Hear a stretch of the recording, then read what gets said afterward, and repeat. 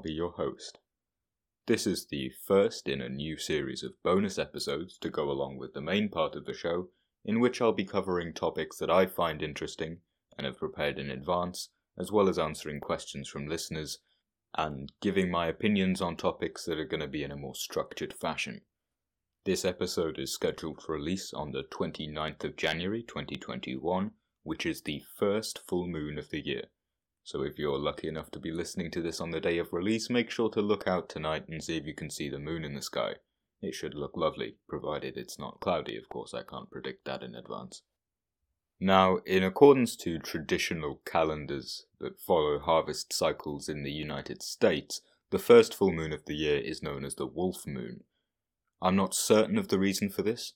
Other full moon names throughout the year will be revealed along with this podcast, though some of them are slightly more intuitive, such as next month's being the snow moon and August's being the harvest moon. Obviously, the significance of wolves and moons is not lost on me, though the reason that it's in January most certainly is.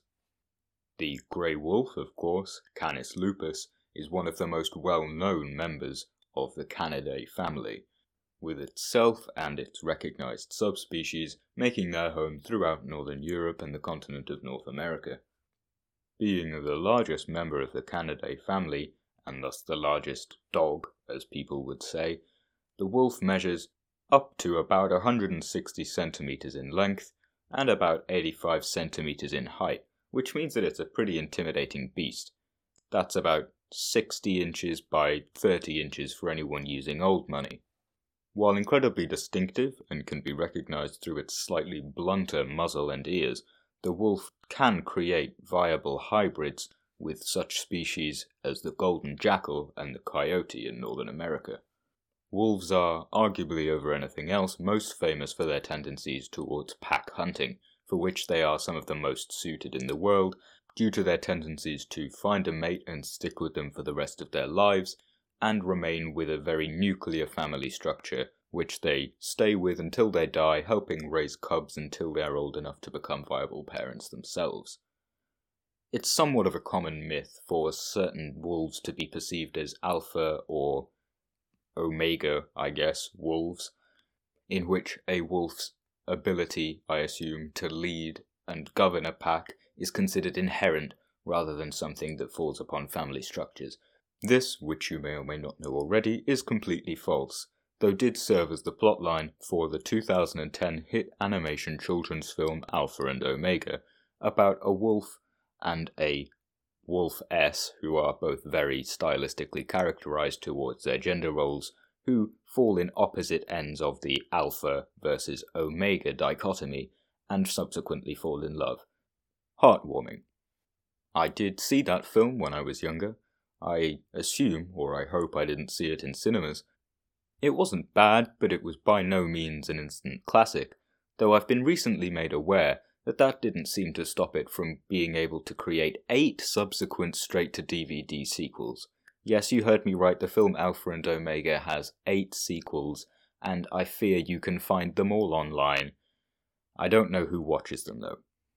This leads me on to a topic that I wasn't planning to talk about this early in the episode, but is going to be one of the consistent themes for these bonus episodes, in which I'm going to talk about, or review, perhaps, a piece of media that's important to me. On the topic of children's films, for me, one of the most important pieces of cinema throughout my childhood was the DreamWorks animation classic How to Train Your Dragon, which I've seen countless times and recently rewatched with my girlfriend. A brilliant experience for me, and I'll never get tired of it. For those pitiable few of you who are either not familiar with or have never heard of the film How to Train Your Dragon, I'll summarise the premise for you. No spoilers, don't worry. It follows a young Viking boy in the town of Berk called Hiccup, who is the runt of the litter among the village despite the fact that his large, burly dad is the chief of the tribe. These Vikings, though this is not their main problem, are plagued by historical inaccuracies, and all but the children speak in very thick Scottish accents. The tribe's greatest problem, however, is dragons, believe it or not, which plague the village regularly, stealing livestock and whatnot, to the point where dragon fighting and killing a dragon has become a deeply ingrained part of the village's culture. Hiccup, being a traditional child protagonist, does not fit in with the societal norms and is too scrawny, weak and intelligent to feel comfortable fighting dragons, leading to him being shunned by his father and the rest of the village. However, one night during a dragon attack, Hiccup manages to down and severely injure but not kill a legendary Night Fury, an unseen, unheard of and supposedly incredibly dangerous breed of dragon that no Viking has yet managed to kill.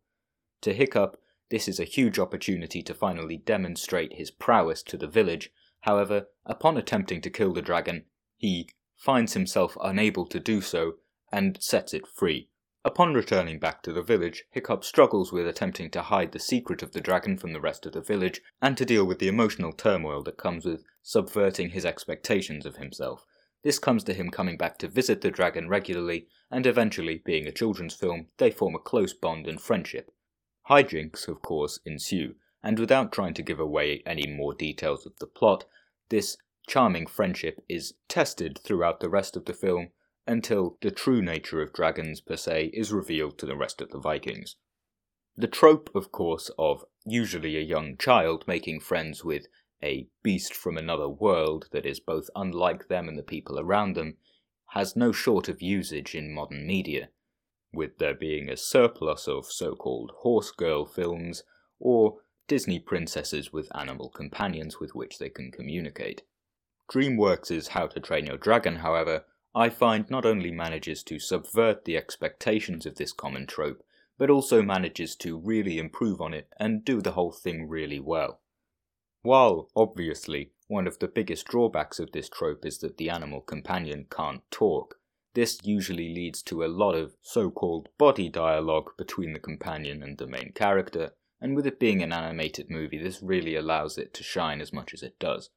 Furthermore, it creates a large sequence of silent scenes, in which there's no need for dialogue, and that allows the film's score, made by John Powell, to really shine through. And that score is one of the reasons I hold the film so dear to me. The soundtrack is one of my favourite pieces of music ever produced, and I listen to it on a regular basis and hold no shame in saying that openly.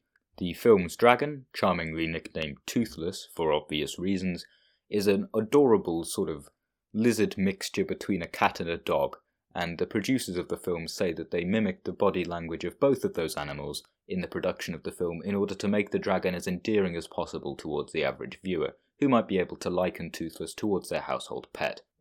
And I'm sure that there is no question to the familiar viewer of the film that Toothless is in fact adorable.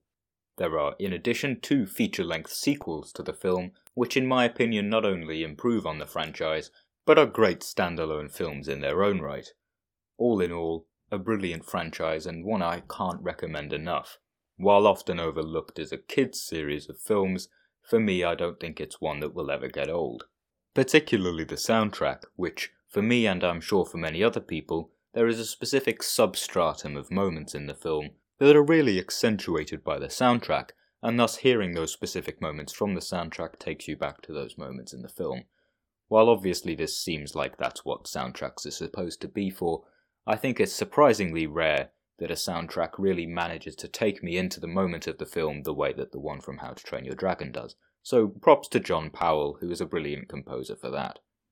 Moving on to another piece of media from my childhood, the books of J.R.R. Tolkien influenced me a lot throughout my childhood as a weird loner with very little to do other than imagine fantasy worlds.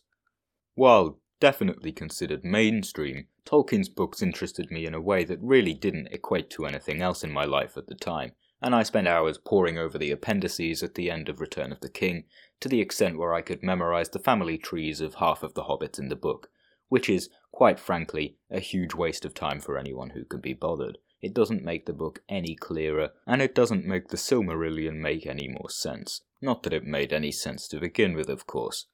While Tolkien's work is to most people a very staple set of literature and very well liked, to me, researching Tolkien's life and the attitude he had towards his work was one of the biggest interesting parts of it. John Ronald Reuel Tolkien, as his mother would have called him when he was in trouble, was an English boy born towards the end of the 19th century in England. While The Hobbit was written as a bedtime story for his children, and The Lord of the Rings as a sequel to its popularity. The stories that take place within those books and the universe which they take place in had existed in Tolkien's mind for years beforehand. This is because he was a massive nerd, and like anyone who's taken a hobby's interest in linguistics, decided that they would make their own language for fun, and subsequently created the language of the elves and the dwarves and whatnot that are used in the books, and then created the world and the stories around them so that they'd all make sense. And thus, in my opinion at least, referring to Tolkien as a great author is a complete understatement, as he was so much more, and his command of the English language, and indeed of many other languages, is second to none, and completely changed what can be considered the fantasy genre towards the modern day. As far as what that means to me, after researching Tolkien's life and interests, I became interested myself in what is in the modern day known as conlanging, or creating conlangs, short for constructed languages, which, while Tolkien wasn't the first, he was certainly the first to do it successfully and have his works noted by the public and enjoyed by the public. This interest in conlanging led me to research what languages are built up by and what per se makes them tick, the rules of grammar, the oddities of languages around the world, and the different families and histories of languages and how they intertwine. This is almost certainly what led to my interest in linguistics today, and while I can't thank Tolkien directly for it, he was definitely a huge contributor for it, and I fear without reading those books, I wouldn't have had the interest in linguistics and languages that I do today. So despite the fact that he was simply, to most people, a fiction author, and someone who sank way too much time into the parts of his book that no one actually bothered to read, to me, he's someone who guided me towards an area of academia that has now become my primary interest. Which leads me on to talking about some languages I find interesting. Tolkien, of course, was certainly no innovator, and he based most of his stories and influences just off Old Norse mythology. In the Old Norse creation myth, logically of course, the universe is created by the sweat from a giant's armpit, and with it come about 100 dwarves, who, in this massive poem, are all then named off and given a little epithet. These dwarves, with such names as Ori and Dori and Bilbo, really can be seen as a very clear influence towards Tolkien's work, and it's not like he just came up with all of the plot premises on the spot.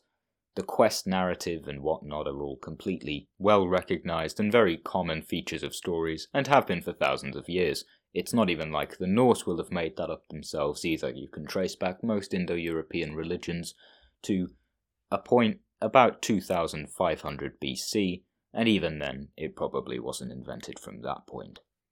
The Old Norse creation myths were of course written in the Old Norse language, which was a branch of the Northern Germanic language family, and thus is relatively closely related to English, which is a Western Germanic language, along with Dutch and Flemish.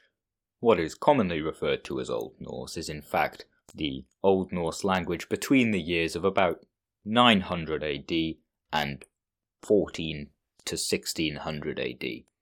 In this time period it was spoken throughout Scandinavia, though by the end of it, it had diverged into completely unintelligible dialects, and in the modern day, those have become the modern Scandinavian languages bar Finnish, which are Icelandic, Faroese, Norwegian, Swedish, and Danish.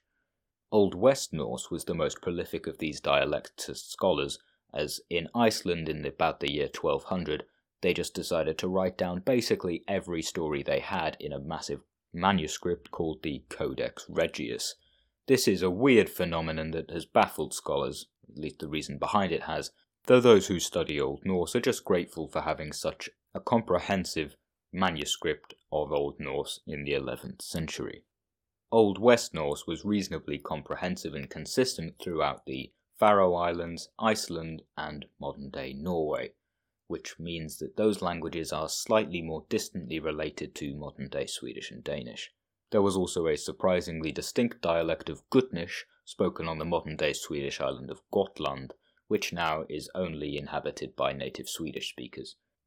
Many say that the closest modern-day language to Old Norse is Icelandic, spoken on the island of Iceland, which is just below the Arctic Circle in the middle of the Atlantic Ocean.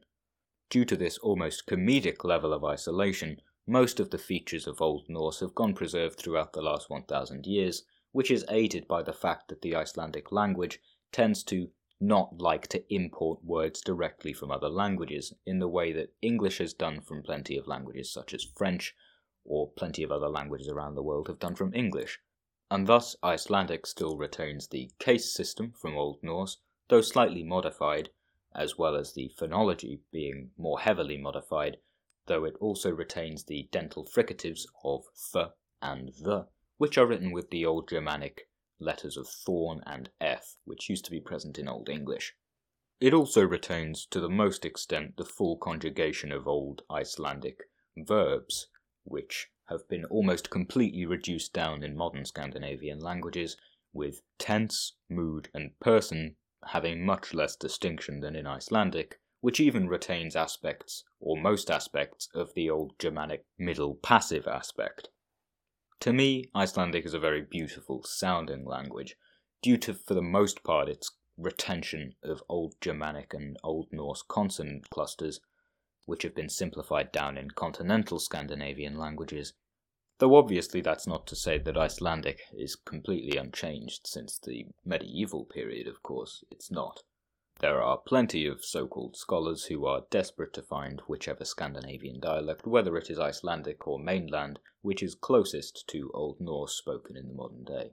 All of these are completely just shambles, and there is no language that is a complete representation of Old Norse in the modern day. For most people, Icelandic makes a solid case for it, though if a modern Icelander were to speak to a Viking back in the day, they would have quite a bit of trouble getting to understand each other purely because of sound. Once they started writing things down, of course, provided that the Viking was literate in the Latin alphabet, it would be much easier for them to get their point across to each other. Iceland is famed for, among other things, their very long place names. This is because, as with most Old English names, Icelanders like to name their settlements and geographical features just after characteristics of them.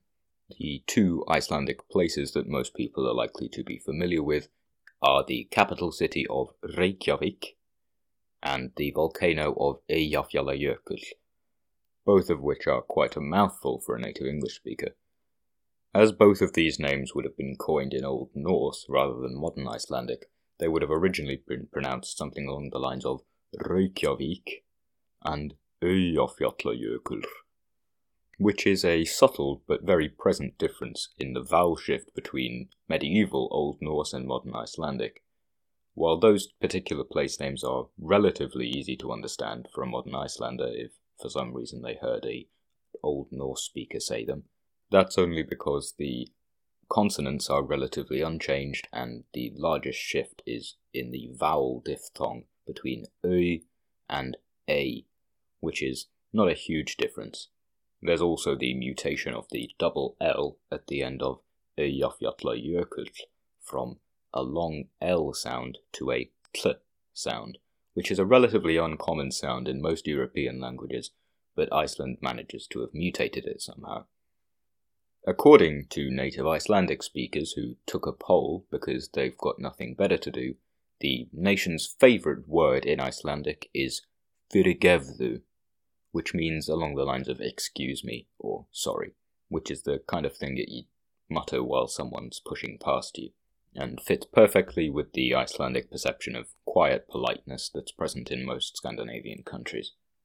Fyrirgefðu is a literal translation of forgive you, as it can be seen as quite similar in English, and perfectly demonstrates one of the differences in grammar between modern Icelandic and Old Norse, which is the creation of an imperative, i.e. a command word, by the suffixing of the word for you, thu, which is related to English thou, of course, onto the end of a verb. In this case, the verb is fyrirgefa, to forgive, which is quite a similar parallel, and the suffixed allophone is thu, which is a voiced version of the pronoun thu, following a strange and needlessly complex paradigm of rules about the voicing and frication of the pronoun when suffixed onto the end of a verb. This is a good example of the linguistic feature of assimilation, which is a feature very much not exclusive to Icelandic, in which it is common for affixes on a word, i.e. bound morphemes, to take on some phonetic characteristics of the word around them. If none of those words make sense, a morpheme is basically just a bit of a word that has meaning. It can be a full word, or it can be a affix, such as ing, which doesn't carry any meaning on its own, but modifies an existing morpheme. An example of assimilation, reasonably obvious one in English, is the suffix in, which has the allophone, i.e. alternate pronunciation of im, if it's before a consonant that's pronounced with the lips. So you have inedible, but impossible, if that makes sense. Or at least I hope that the difference there is picked up. And in Icelandic, the suffix of thu, thu, tu, or du is dependent on the end of the verb to which it's suffixed on. So, fyrirgefðu, it ends in a voiced fricative, the. Hopefully those words make sense. If they don't, that's fine. But the suffix becomes the, another voiced fricative, in order to create a smoother transition between the two morphemes. Hopefully that was an interesting tangent for you. I apologise if there's too much or too little linguistics going on. Feel free to message me on Instagram or let me know if there's any changes that you'd like to see in the podcast, and I'll be very happy to implement them. Until then, I say this has been a pretty well-rounded bonus episode. These episodes will be less consistent than the main ones, so some of them may be much longer or much shorter, but there's no shortage of ideas that I have to talk about here, so we should be going fine for a while. And if you have any thoughts on things you'd like to be covered on the podcast, don't hesitate to let me know, and it would be my pleasure to speak about them. Until then, this has been Tom Talks. I'm Tom. Have a great day.